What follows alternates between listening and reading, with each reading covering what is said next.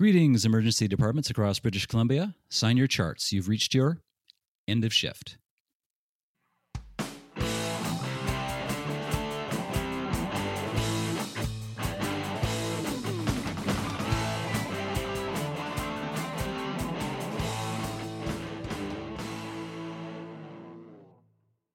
You're listening to End of Shift, the podcast brought to you by the BC Emergency Medicine Network.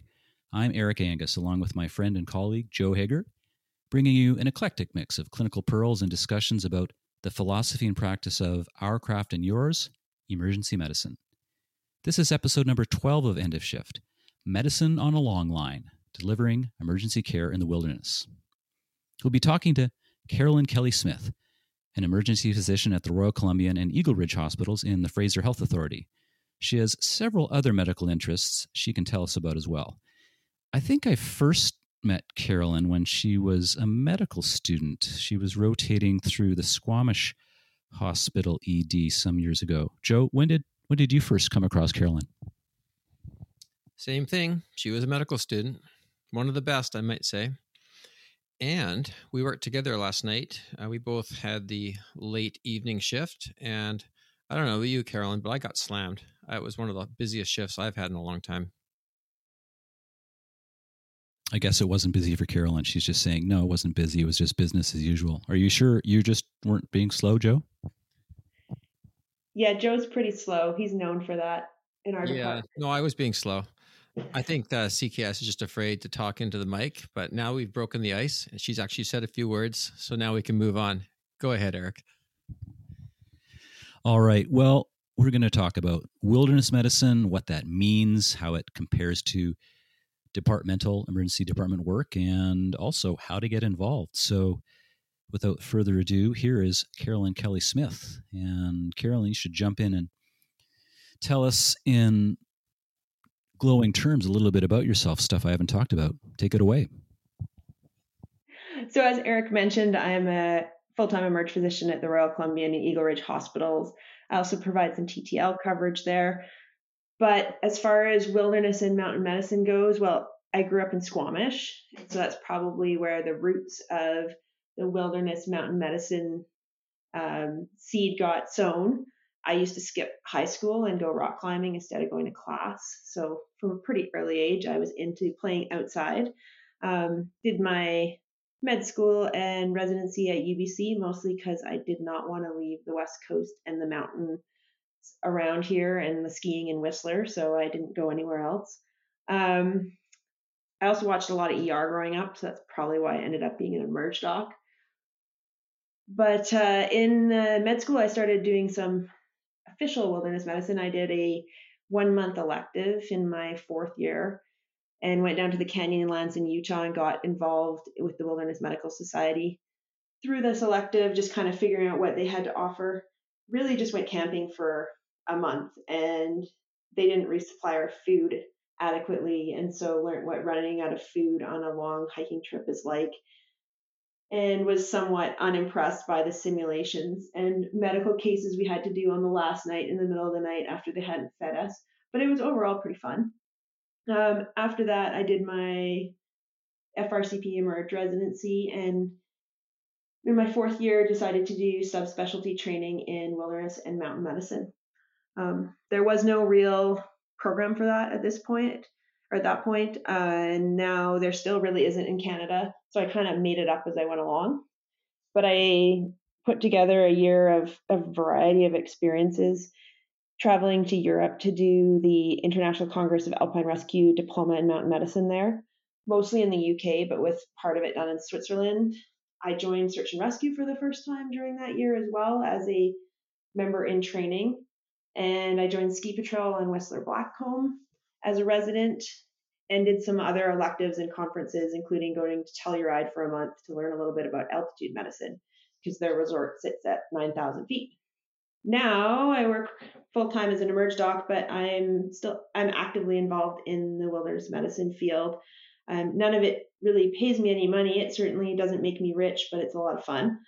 I predominantly help run the Canadian diploma in mountain medicine here in Canada. So I did a European version when I was a resident, and then having done that, with some colleagues, brought a program over to Canada, and we've developed a Canadian-based mountain medicine programs for physicians and advanced life support paramedics that are interested in getting into the field of wilderness and mountain medicine and getting some formal training.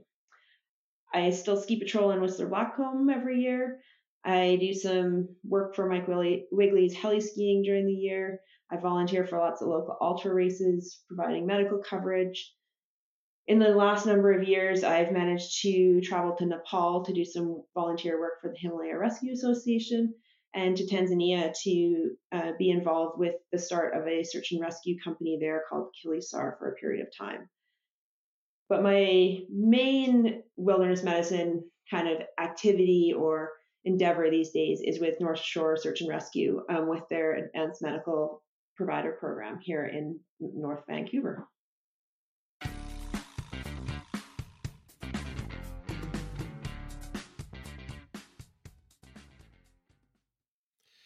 So I actually think I hate you, CKS, because your life is so awesome. I have this deep-seated envy. But maybe what I should do is put a plug in for this Diploma of Mountain Medicine program, which I think you have really done a great job spearheading. Both Eric and I have taken that. I think we were in your first version of it. It was 2 sets. One was a winter set and one was a summer set. And it was fantastic. So if there's any Emerge docs out there that have a kind of a bend towards wilderness medicine, this Diploma in Mountain Medicine, which CKS organizes, is great. And now that COVID's kind of waning, I think that would be an awesome thing to do. Yeah, Joe, you and Eric were some of my first students. Yeah, and that's when my sleeping bag fell into the crevasse, and I had to bundle myself up in my backpack, and I was very cold during that camping outside. You're currently doing a lot of work for the North Shore Search and Rescue. Can you tell us a little bit about that? Like, what are the boundaries of the North Shore Search and Rescue? How busy is the service? That kind of thing? Yeah, for sure.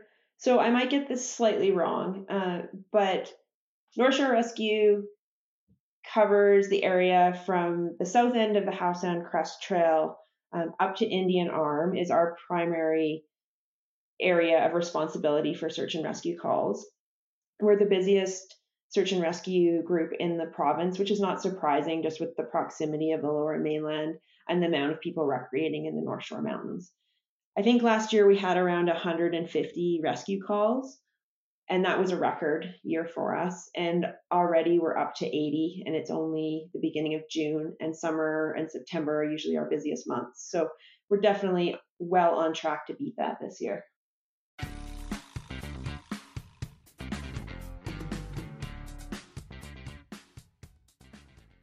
NSR started in 1965, and calls are continuing to go up, and they have about 40 plus volunteers, I think. And it's a volunteer community-based search and rescue team, and they're available 24 hours a day all throughout the year.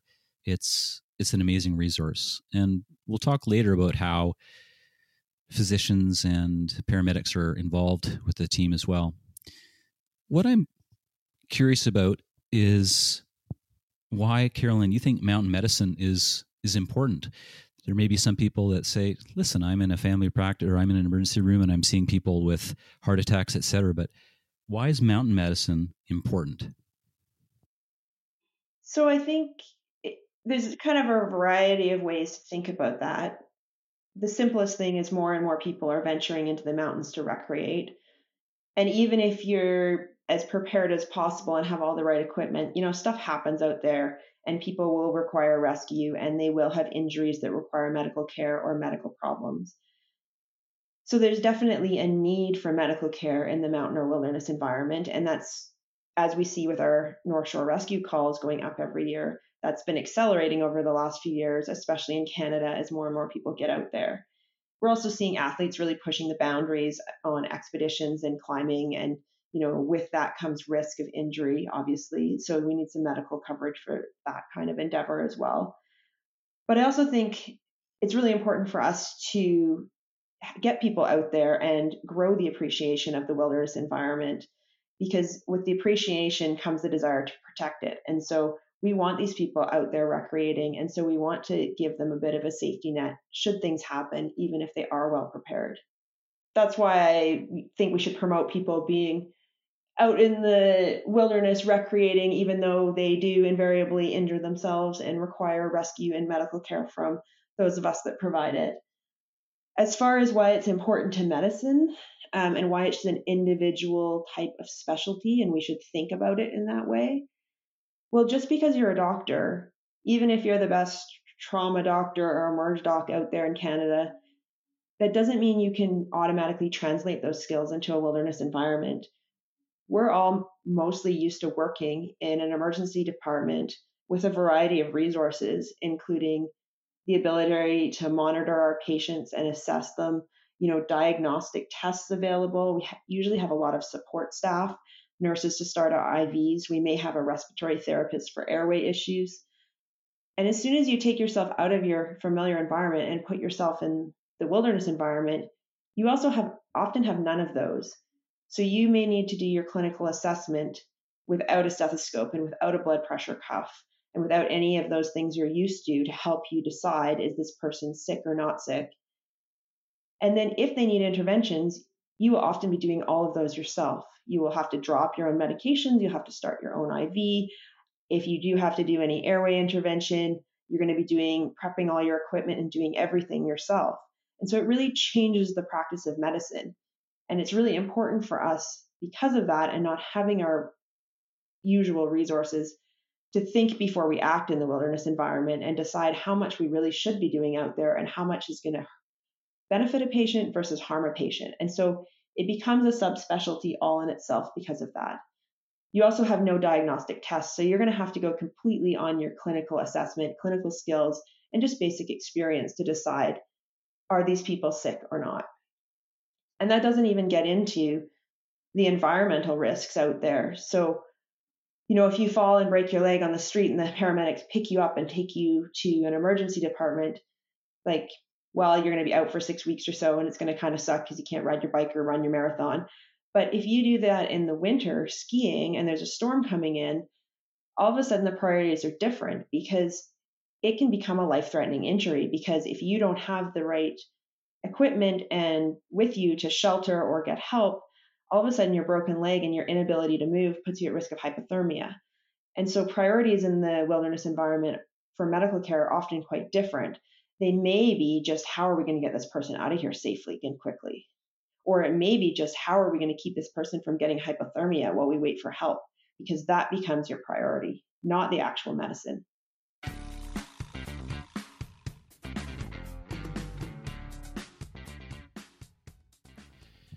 So I think I'm hearing you say that wilderness medicine is very much an austere environment. And you got to rely much more clinically on your assessment skills, and your treatment options are definitely limited, and your support is definitely limited.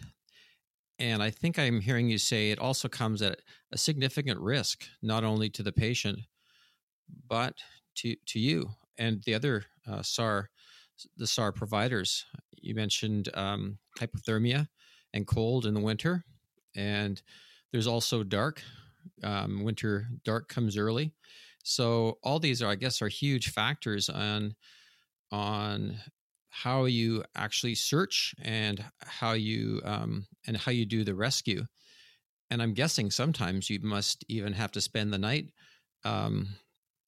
with patients. What you're getting at, Joe, is it can be dangerous, but it shouldn't be, especially not if you're doing it in a professional capacity or with an organized rescue group, be that ski patrol or search and rescue. It's kind of like when you go to a code as an emergency doctor and they say the first thing you should do is take your own pulse and calm down. Well, in the search and rescue environment or ski patrol or any sort of organized rescue, the first thing you need to do is realize it's not your emergency, and you need to make sure it doesn't become your emergency. And sometimes that means delaying your response and taking it slow and having a significant delay to being able to access the patient. Sometimes it means you maybe don't go in at night because it's dark and there's an avalanche risk that you can't assess and things have to wait till morning. And we've certainly had calls with North Shore Rescue like that, where the subjects was too dangerous and we were not willing to go into their location at that time until we could mitigate that risk. And so I think it's important to realize that you're not trying to be a hero, and being a hero isn't going to help anyone if you get yourself injured or killed or become another person needing rescue. And that you need to approach these things calmly and slowly and with thought, to prevent that.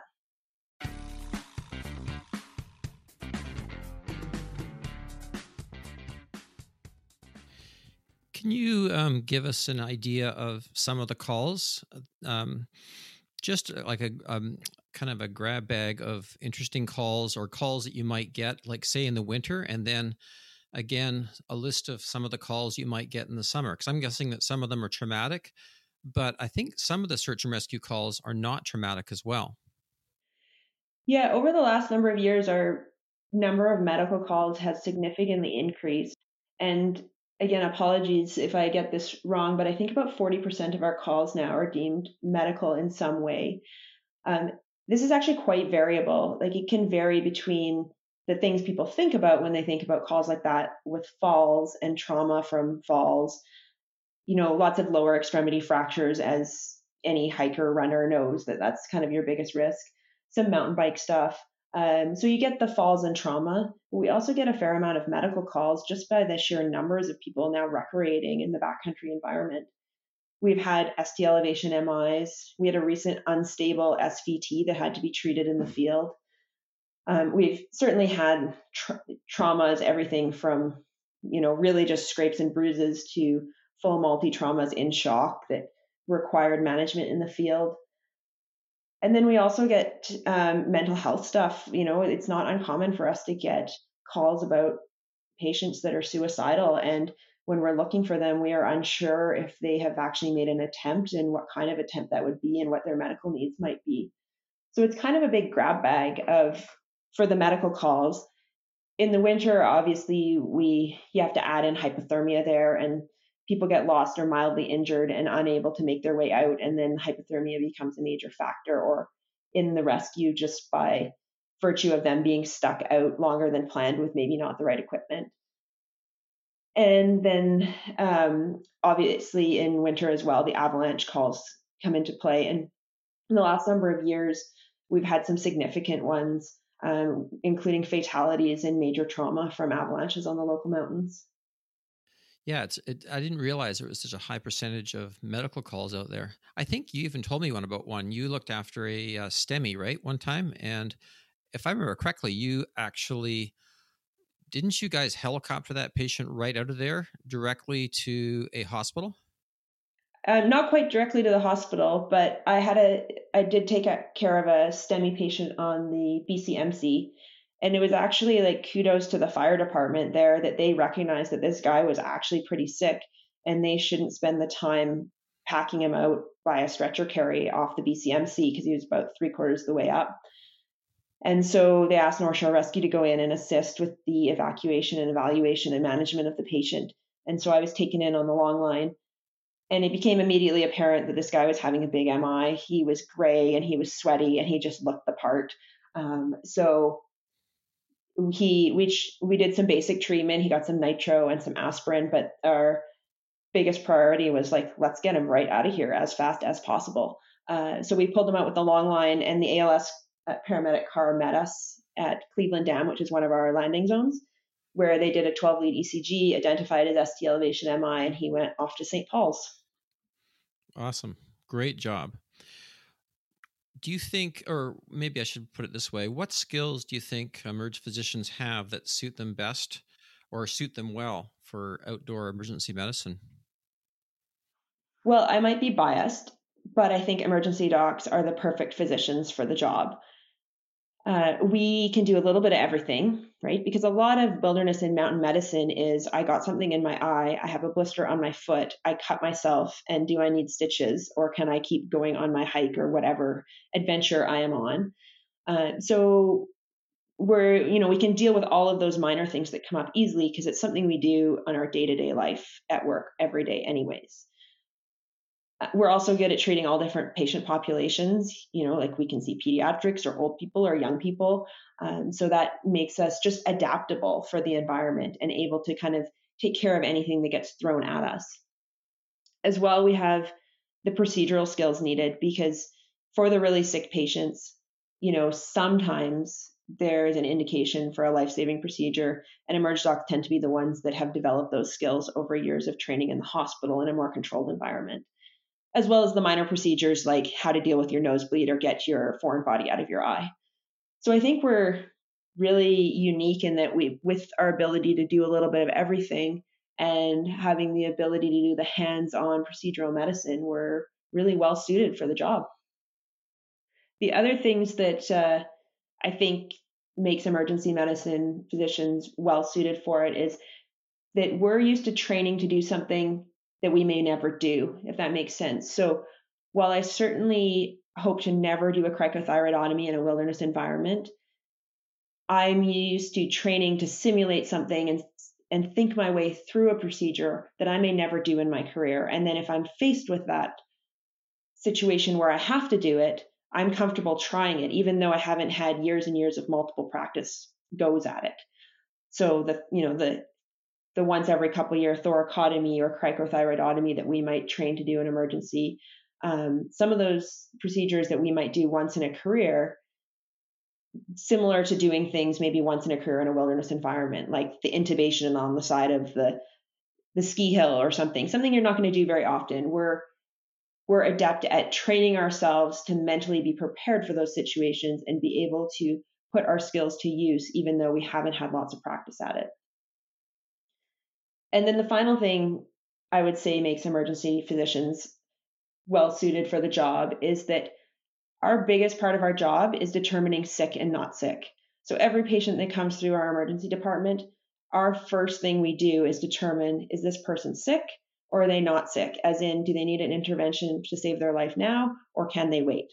And when you take that skill into a pre-hospital wilderness environment with limited resources that's austere, it becomes super important.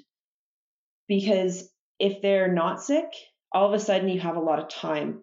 You can make sure that your evacuation plan is as safe as possible. Maybe you can get the patient to help you by assisting you with the evacuation by even walking. And if the patient's sick, then the priority becomes getting them out of that wilderness environment as quickly as possible. And are there any interventions that we can do while we make that extrication plan that might actually save this person's life? And so I think as an emergency physicians, we're just on a day-to-day basis, we are identifying patients that are either sick or not. It becomes very valuable in a wilderness environment without diagnostic tools and lots of time to monitor and having to make a quick assessment and decide priorities for evacuation and treatment.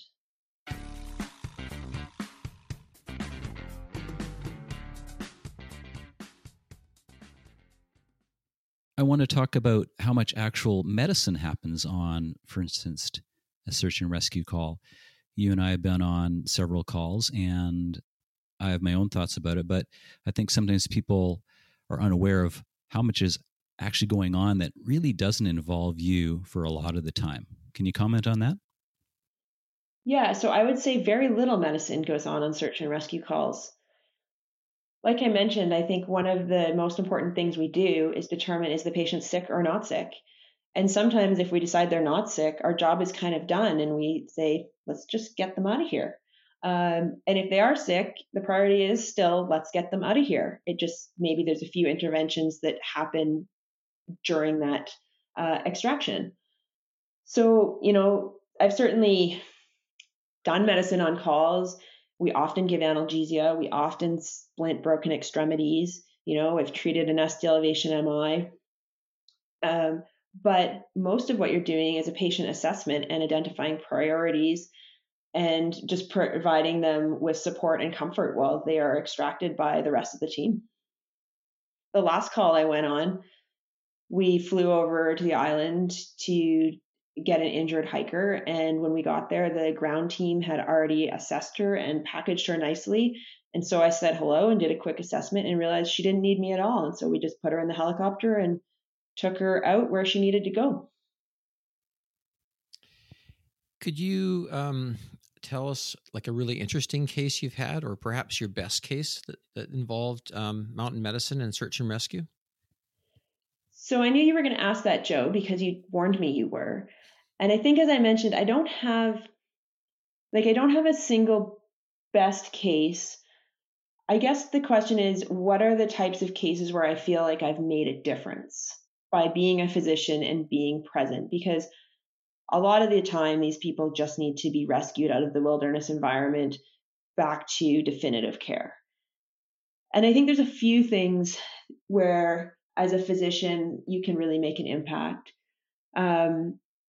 One of them is by determining how sick the patient is and helping the team prioritize evacuation and care and what they need to do for the call. As far as other things that I feel like we can contribute, or I have contributed, clearing a C-spine, which seems really minor, makes a huge difference in a mountain environment. All of a sudden you have a patient that's mobile instead of having to carry them in a stretcher, where you're putting your team at significant risk of injury and the patient at risk of further injury if you're on difficult terrain. So while small things like that are not exciting, they're not sexy, they make a big difference. And I think my role as a physician has been to mostly support my team and try and make their job easier. And so clearing a C-spine and getting a patient moving on their own, I think, has a bigger impact than me doing some sexy medical procedure on the side of a mountain. The other thing as a physician where I think I've made an impact is declaring death. As an emergency physician, it's something I am comfortable with, is knowing when to stop and what our efforts are futile. But the average layperson or recreational athlete in the backcountry or mountain guide doesn't know that and isn't comfortable doing that. And so when you come across a situation where it's clearly not survivable, having someone comfortable to say, this isn't going to work and this person is deceased, all of a sudden the urgency of that rescue and trying to evacuate the person and care for them goes away, and everything settles down, and the other people that are still there and the survivors, their safety becomes the priority. And I think it's an important thing as a physician for us to be able to do, is to make that call so that those that remain, their safety becomes a priority rather than doing a risky rescue to try and save someone that's not savable. And then to support people that have been through that kind of experience as well, because it's not something your everyday person is used to. So just giving them support about what's happened and why, and a bit of a debrief. Yeah, and I know you've actually been through this, so you're kind of you know exactly what you're talking about, because you've actually had to do this once before on a wilderness expedition you were in Japan. Yeah, it's actually happened a couple times, unfortunately, but. Yeah, and it's happened to me as well. I used to ski patrol. I ski patrolled for about 15 years on Blackcomb, and that's where it's happened more. For me, there was a number of cases where people basically were dead, and you're right. It would put everybody at risk if you just continued on with maximum effort on a dead person. That was up at Blackcomb, and I think you've had them on the ski hill, but you've also had it in other settings as well. Yes, I have. I guess as far as interesting cases, there is one that sticks out because I think it's one of the few people that actually saved their life. And it was a porter on Kilimanjaro. And the organization I was working over there was actually like a for-profit organization that was a bunch of Europeans that had funded this rescue group that they were hoping to make lots of money off the truckers' insurance when they all needed evacuation off the mountain for their altitude illness. But we'd managed to put into their program that they would rescue the porters and the guides and the local Tanzanian support staff for free, and they just charged the tourists a little extra to cover that cost. And when I was working there, we went up to get a porter that clearly had severe high altitude pulmonary edema, and his O2 sats were in the 40s, and he looked on the brink of death. And so we picked him up, and we were able to fly him down in our helicopter back to our clinic in the town of Moshi, where he made a rapid recovery because we've now taken him down to the height of about 800 meters and provided him with supplemental oxygen, which is really all he needed. He also got nifedipine and other high altitude pulmonary edema treatments, but really the descent and the oxygen are what saved him. And he's someone that prior to this program being there would have probably either been left on the mountain, or his friends and the other staff would have tried to carry him out, but that would have taken over a day. And at that point, he probably wouldn't have made it because he was so sick. So that's probably one that sticks out in my mind as far as, a save or making a difference. And did I really do much medicine? Well, no, not really. I just put some oxygen on him and flew him down to a much lower elevation. But it was still satisfying.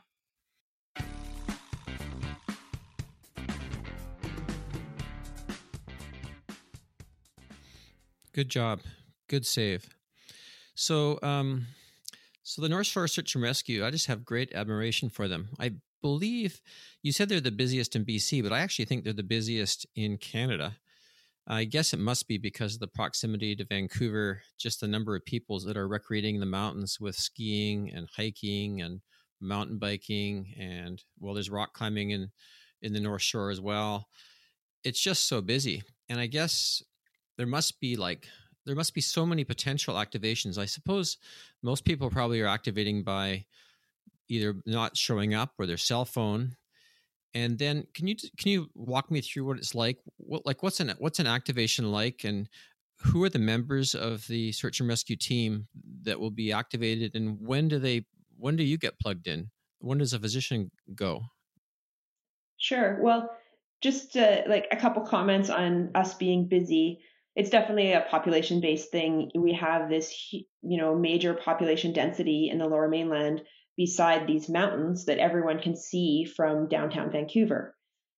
And there's an interesting thing about the North Shore Mountains in that they, at the tops, are often quite rounded and friendly. And then as you go down them, they get steeper and steeper and steeper and turn into horribly steep cliffs and gullies. And so if you stand on the top of a mountain and you can see Vancouver and maybe even see your house, the path of least resistance, if you're lost or it's getting late and it's going to get dark, to people is always to try and go down. But in the North Shore Mountains, because of their unique geography, that's like the worst thing you can do. And the more you go down, the worse the terrain gets, the more technical and steep it gets, and the more your risk of injury. And often, especially if you go off the backsides, you will lose all cell service as well.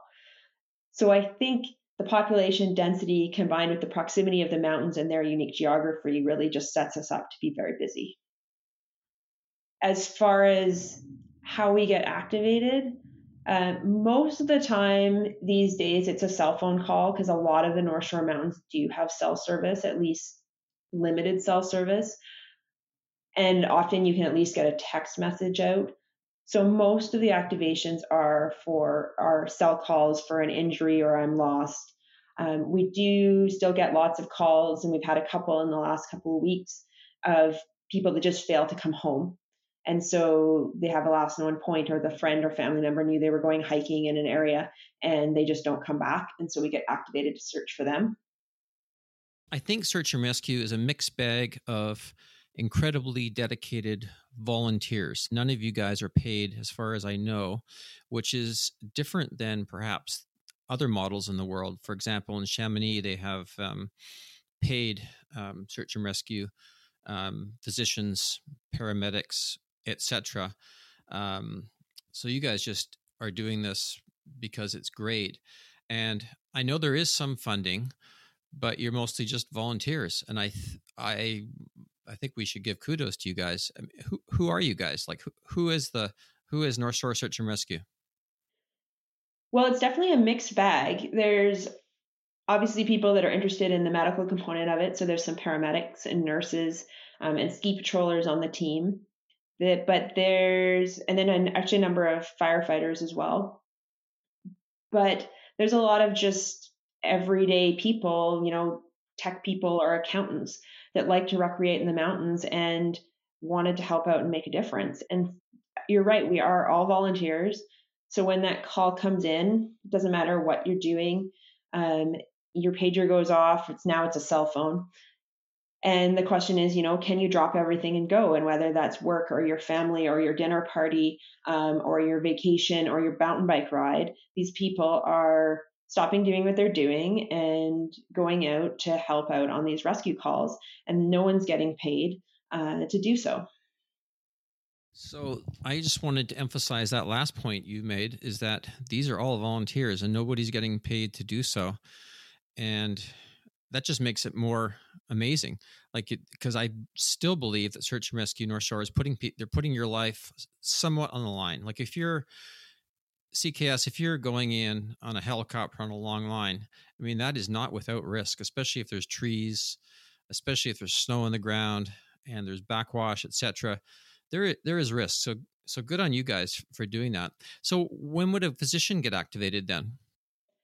Yeah, just one comment on your risk there, Joe. I think what people don't realize is that it's all volunteers and we get these calls and we drop everything and we go on this rescue call to help you out when you're in trouble in the North Shore Mountains.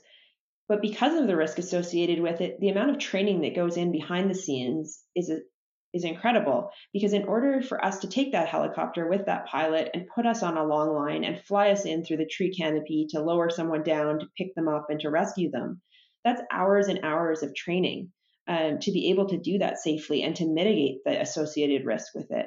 And so while everyone sees us dropping everything and going on a call, that's like the small fraction of the time that these volunteer team members are putting in to keep their skills current so that we can safely provide these technical rescue services.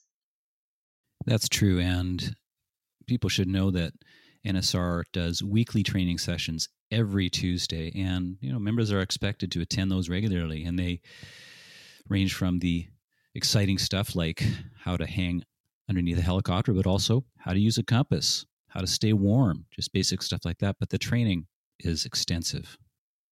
And same for every team in the province, right? This isn't unique to North Shore Rescue. Some teams have a lot of water and they need to do extensive training for swiftwater rescue. The Squamish team has a lot of rescues on the rocks on the Squamish Chief and has to spend, I'm sure, hours and hours developing and perfecting their rope rescue skills. So each team has their own specific skills that they have to really hone to be able to respond in their area for their rescues.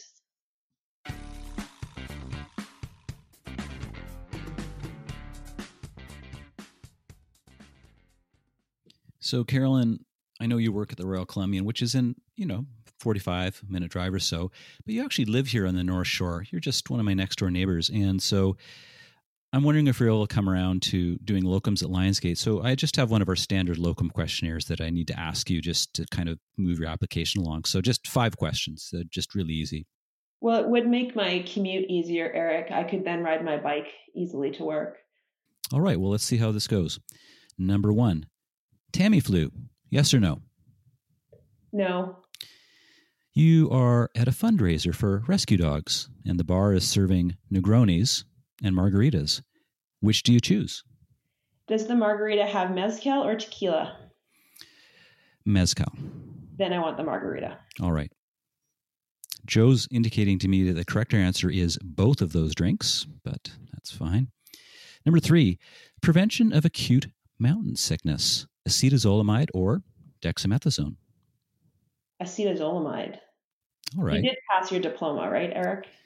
I did, but I just seem to recall footage of when you see people who have topped out on Everest, the people who are staggering about looking terrible are the ones on acetazolamide, and the ones that are kind of acting all giddy and high are the ones on dexamethasone. Yeah, I guess the question is who made it down safely? True. Number 4, rock climbing in the Okanagan and drinking Naramata wines, or heli skiing near Blue River with no clients? Oh, I'm going to have to go with the heli skiing because skiing is my first love. All right. And last question. What is the name given to acute colonic pseudoobstruction? Yeah, I'd love to come up with some random answer for you, Eric, because I hear Lionsgate's actually full and I can't get a locum job anyways. But I think it's Ogilvy syndrome. Correct. You say, I think you're well suited for Lionsgate. Perfect. So, tell you what, I'll move that application along and it'll be fine.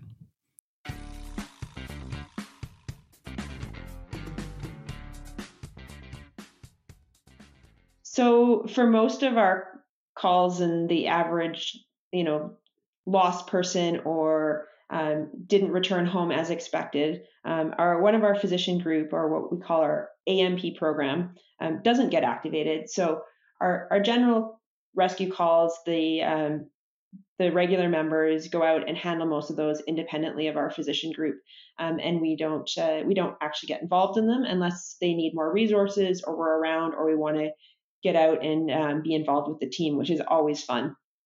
But we have some designated criteria for when we activate one of our AMPs, which currently is 9 physicians and an emergency nurse. Most of the physicians are emergency physicians. One is an anesthetist. And so if we get a call and the patient from history or information on site or from mechanism seems like they might be seriously injured or have a ongoing medical problem, then our AMP program is activated and a separate page goes out for us and we call in to our search manager to get whatever details we can. And like anything in pre-hospital medicine, often the details are few and far between.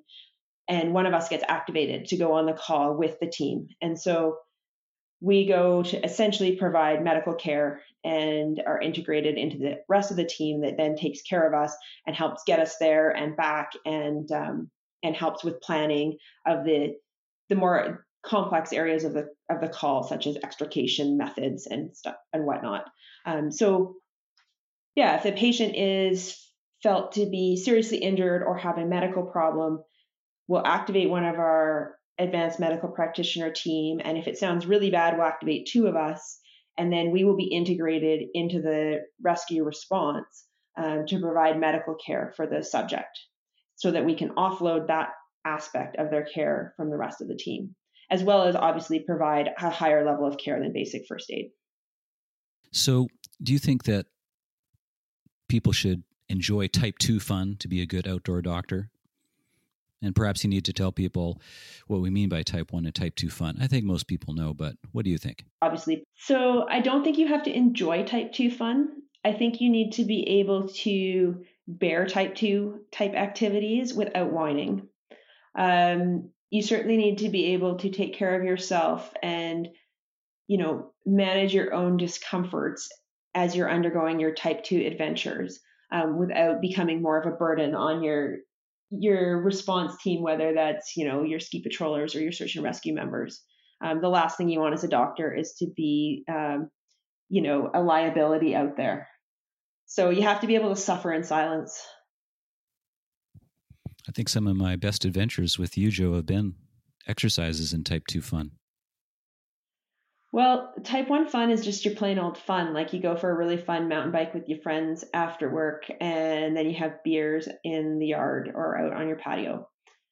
Type 2 fun is where you have to suffer a bit and you're probably uncomfortable and tired. And at some point when you're out there, you think, why on earth am I doing this? This is terrible and I hate it. But then when you get home, you're like, well, actually, that was pretty fun.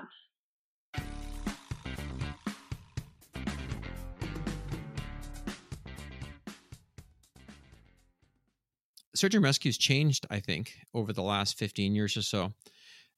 Can you mention a few changes in the North Shore Search and Rescue as far as I guess I'm getting at things like increased use of helicopters, different equipment, different protocols with respect to certain things like hypothermia. Can you make a couple of comments on those things? Yeah, sure. Well, anyone that watched the documentary, which I thought was very well done myself, saw some of the history of North Shore Rescue and how they used to have to just hike out into the mountains and try and find people with little information and none of the fancy gear we have now. And they certainly didn't have a helicopter whenever they wanted one. And then if you fast forward to today, we have extensive abilities. We have the ability to long line people from a helicopter. We now have a new machine and the ability to do a hoist rescue where you can actually pick the person up off the ground, pull them up into the helicopter, and then fly away. Because the traditional long line, you pick them up and you have to stay on the long line and until you get dropped off somewhere else and you never actually go in the helicopter.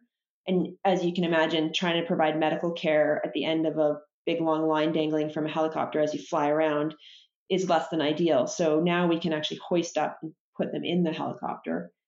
We also now have night vision capabilities, so we can fly at night, which, most of the people that don't come home or are lost, and a lot of our extensive searches always go into nighttime operations. So that's a huge asset. So yeah, we have lots of fun new toys now, all of with their own risks associated with them and requirements for extensive training. But it's certainly not what it used to be. And even things like cell phones, now that everyone has a cell phone, and even if they don't phone us, we can have their cell phone ping. We can get a general location often rather than having to start with a wider net. We can narrow the search area pretty rapidly thanks to that. And same with things like satellite devices like spots and inReaches. In fact, we have a program where when one of our search and rescue managers texts a subject that's lost and they text them back, it will give us their GPS location on our team map, which it greatly simplifies many searches. So while we're significantly busier than we used to be, the resources we have at our disposal are also more extensive. As far as medical stuff goes, we now have 10 advanced medical practitioners on a team that when I started was me and a couple paramedics. We can do point of care ultrasound with a handheld ultrasound in the field.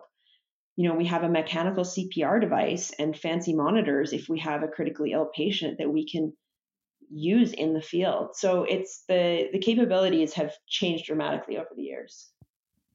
Are you guys using drones at all? They have started to use drones. I haven't really been involved in that, but they have been used on a couple of calls so far, and there is a program in place to, identify their uses and their benefits to the team for search and rescue. How about helmet cams? No, we've had some helmet cams for the documentary, so we've had GoPros on our helmets, but that was just for filming purposes for the documentary that was recently done. I think it's something that we can put a link to in the show notes because it's free. It's on the Knowledge Network. There were 5 episodes, and I think there may be some more coming up depending on what's in the works. But it gave a good broad overview of what NSR is, the history of, and what happens on calls. And it was, as Carolyn said, it was very well done. Beautiful production.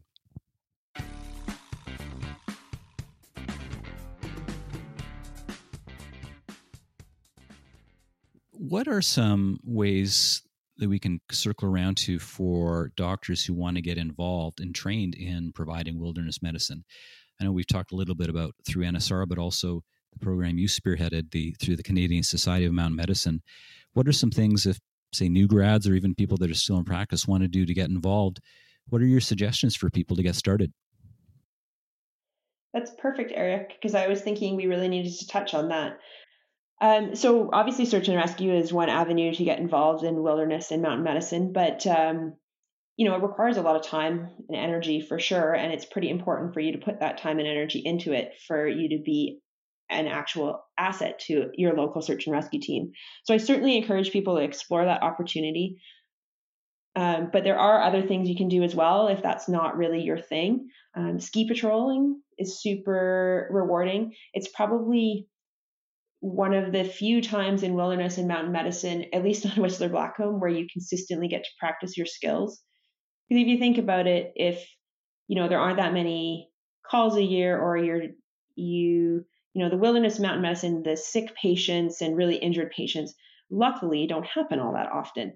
But if you go to Whistler Blackcomb on a Saturday, you're almost guaranteed to get some sort of good extremity fracture to practice splinting and to perfect your analgesia techniques for. So I definitely recommend getting involved with local ski patrols. And I think many of the mountains across the province have some sort of Doc on the Hill program, or would be super keen to have a physician involved in helping train their members. So that would be one avenue as well. Simple things like providing medical care to outdoor events. There's more and more ultra races and adventure type races happening across the province. And those have like their unique challenges. They often have a very limited budget and limited equipment. And you have athletes going off quite far from help or from an easy extraction point that can get themselves into trouble. So that can be pretty fun and challenging. And if nothing else, you get to, enjoy encouraging these amazing athletes along. As far as other more expedition type stuff, there are opportunities to volunteer overseas, both with climbing expeditions in the Himalayas and other areas, as well as some charity organizations. Like I was lucky enough to go to Nepal with the Himalaya Rescue Association. And there's other organizations that do similar things. So something like that can be a really rewarding kind of travel volunteer experience to get involved in. And I guess for, all of these things, the question is, well, where do you start and where do you get the skills you require? Because as I mentioned, I don't think you can take your average physician used to working in a very supported hospital environment and transport them into a wilderness and austere environment and expect them to be able to perform and to identify priorities in the same way that someone that actually has some experience can do. And it's probably, the bigger center with the more acute care and trauma where we think, well, I work at this big fancy trauma center and I see all this stuff all the time. We're probably the worst people because we're really used to having a lot of support. Whereas someone that works in a small site rurally might be more used to having to go it alone. But as far as getting the skills, I'll put a plug in for our Canadian Society of Mountain Medicine Diploma in Mountain Medicine program. I think it's a great course. I took the European version and then have helped develop the one here in Canada, and I'm still involved in organizing and teaching it. The biggest thing you get out of it is you spend 2 8-day periods like living, breathing, doing, practicing, and collaborating on wilderness and mountain medicine, and both through like lectures and small group sessions and simulation-based, case-based learning. And so it's not so much about the content that we teach, but getting together with a bunch of like-minded colleagues and spending this time puzzling out the best way to do things in an austere wilderness environment. And so you come away from that with some tools on just how to think about and problem solve in that environment, as well as some, knowledge about the gear you want to buy to put in your first aid kit and the evidence-based clinical practice guidelines for hypothermia. But it's more than that, I think, that you get out of it. So all you emergency medicine people that are listening, just get out there, get involved. Ski patrol, outdoor event care, looking into overseas expeditions. And we will definitely include a link to the CSMM, the Canadian Society of Mountain Medicine, because those 16 days of hanging out in the mountains with guides and other experienced colleagues, that was some of the best CME I've ever had. Time to wrap it up and call it a day. Thanks for tuning in. Feel free to post your comments and feedback on the BC Emergency Medicine Network website, bcemn.ca, and take a moment to check out the Clinical Resources tab with its clinical summaries and procedural videos, and visit the lounge to join in on member discussions, open up blogs, and access the End of Shift podcast library. Until then, keep your differential wide and go play outside.